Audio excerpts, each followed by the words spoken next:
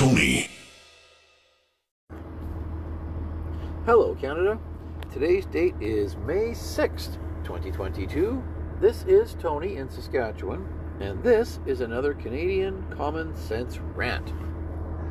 Well, last night was the first, I guess they say it's an unofficial debate for the Conservative Party of Canada leadership. The only reason they say it's unofficial, of course, is just because it was done at the Canada Strong and Free Network, which used to be called the Manning Centre, by the way, the Manning Centre for Democracy, I think it was. But whatever, the Canada Strong and Free Network. It is just not a mainstream media debate, therefore it can't possibly count as an official debate. Whatever, get stuffed, mainstream media.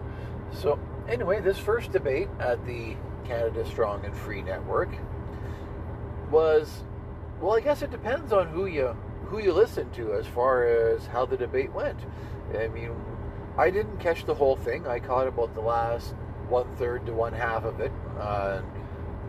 I was listening to True North's coverage on Facebook Live, and they just actually played the debate. They didn't bother putting their spin on it, which I really appreciated, because watching CTV Power Play, boy, did they put a spin on it. Even with a token conservative on the panel who said, oh, the only winner here was Patrick Brown because he wasn't involved. Well, A, that's not helpful, and B, that's not true.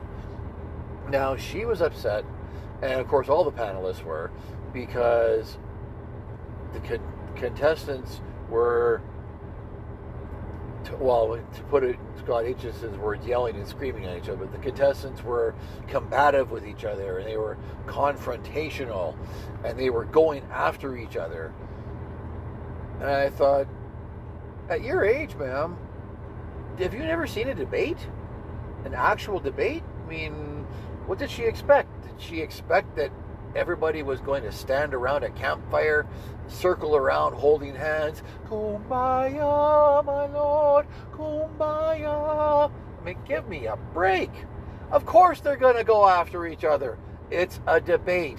And not only is it a debate, it is a debate at the conservative heartland of the Canada Strong and Free Network. This is the place that churns out conservative thinkers. It is a conservative think tank. It's full of conservative people, many of whom are members of the Conservative Party of Canada. You know, those people who they are trying to convince to vote for them. So of course they're going to go after each other, because they want to convince everybody watching, and everybody watching on TV and on the internet, that this is the person who should be leading the Conservative Party of Canada. They know they're reaching tens, if not hundreds of thousands of Conservative Party members by doing this national broadcast. So of course they're not going to be all hugs and rainbows. Of course they're going to go after each other. Now, I got to give, well, most of them credit. They stayed on message. They made their points. They said what they needed to say. And the mainstream media, of course, was dissing them for it, because, oh, this is a divided Conservative Party and nothing has changed after this debate. Well, no, of course not, because you've got all your different camps supporting different leadership candidates. This is how a Democratic nomination race actually goes. Now, I get that our folks in the mainstream media don't get that, because Liberal Party leaderships are just a coronation. NDP party leaderships are little better. They tend not to have very many candidates, and they tend to spew the same talking points, so it's just a matter of which one you like on a personal level better. And I've seen leadership campaigns like that in, you know, more centrist / conservative-minded parties too. They are boring as hell. Think about the 2017 Conservative Party leadership campaign, when there was, I think, 14 on the final ballot, and many of them saying a lot of the same things because, well, you're appealing to the same people. So I think this is fantastic that we've got 6 candidates with different ideas, and 5 of them who showed up last night. And of course, if I was going to pick a winner, I don't know that I could. I could say that Pierre Poilievre stayed on message, and that's very important. He maintained his message. He maintained saying the same things he's been saying at his rallies.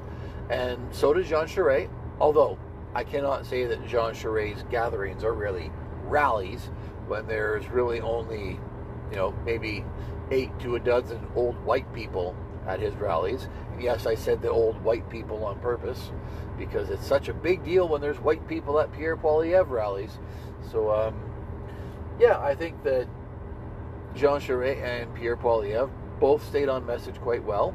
They went after each other more so than anybody else, and I understand that too, because Jean Charest is the liberal darling. He is the mainstream media's preferred choice candidate. Leslyn Lewis also stayed on her message, and she did well. I mean, she seemed to get rattled a couple times where she kind of went off message and went a little personal. And it was funny that Leslyn Lewis attacked Pierre Poilievre for not supporting the Freedom Convoy early on, and Jean Charest attacked Pierre Poilievre for supporting the convoy at all. And then I realized that Pierre Poilievre actually was there right at the beginning as the truck drivers rolled into Ottawa, handed out coffee and visiting with the truck drivers. So I'm not sure how Leslyn Lewis figures he wasn't there early on. But I'll give her credit because she was in Ottawa too, actually talking to real people like Pierre Poilievre was. So Scott Aitchison had come up and made the point that, well, we can't keep bickering at each other. This is not showing Canada we're a united party. Well, you'll unite once you have a leader. That's how it goes. That's how it always goes. So I want to see them bickering at each other. I actually wanted Jean Charest to answer a damn question when Pierre Poilievre went after him. Easy question. How much money did you make from Huawei? He wouldn't answer, of course. And honestly, Pierre Poilievre was just badgering him the same way he badgers people in the House of Commons. How much? Simple question. How much? Okay, just tell me. How much? And Jean Charest, of course, wouldn't answer. And as much as some people might get tired of the same old talking points, I think it's actually really great that all of our candidates stayed on their message and made their appeals and didn't try to flip-flop like the leader that they are replacing.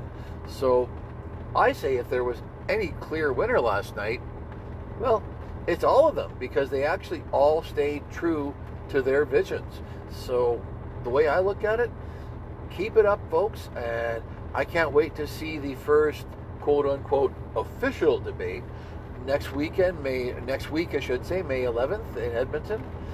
And don't know which mainstream media outlets will be carrying that, but there certainly will be ways to find that online. And we'll perhaps post that on our Facebook page where you can find that debate when we get some more information on it. I know from the Conservative Party I did get a link, so I will make certain I make that available to all of you so you can watch that debate. All right, Canada, thanks for joining me, and fight on, Conservatives.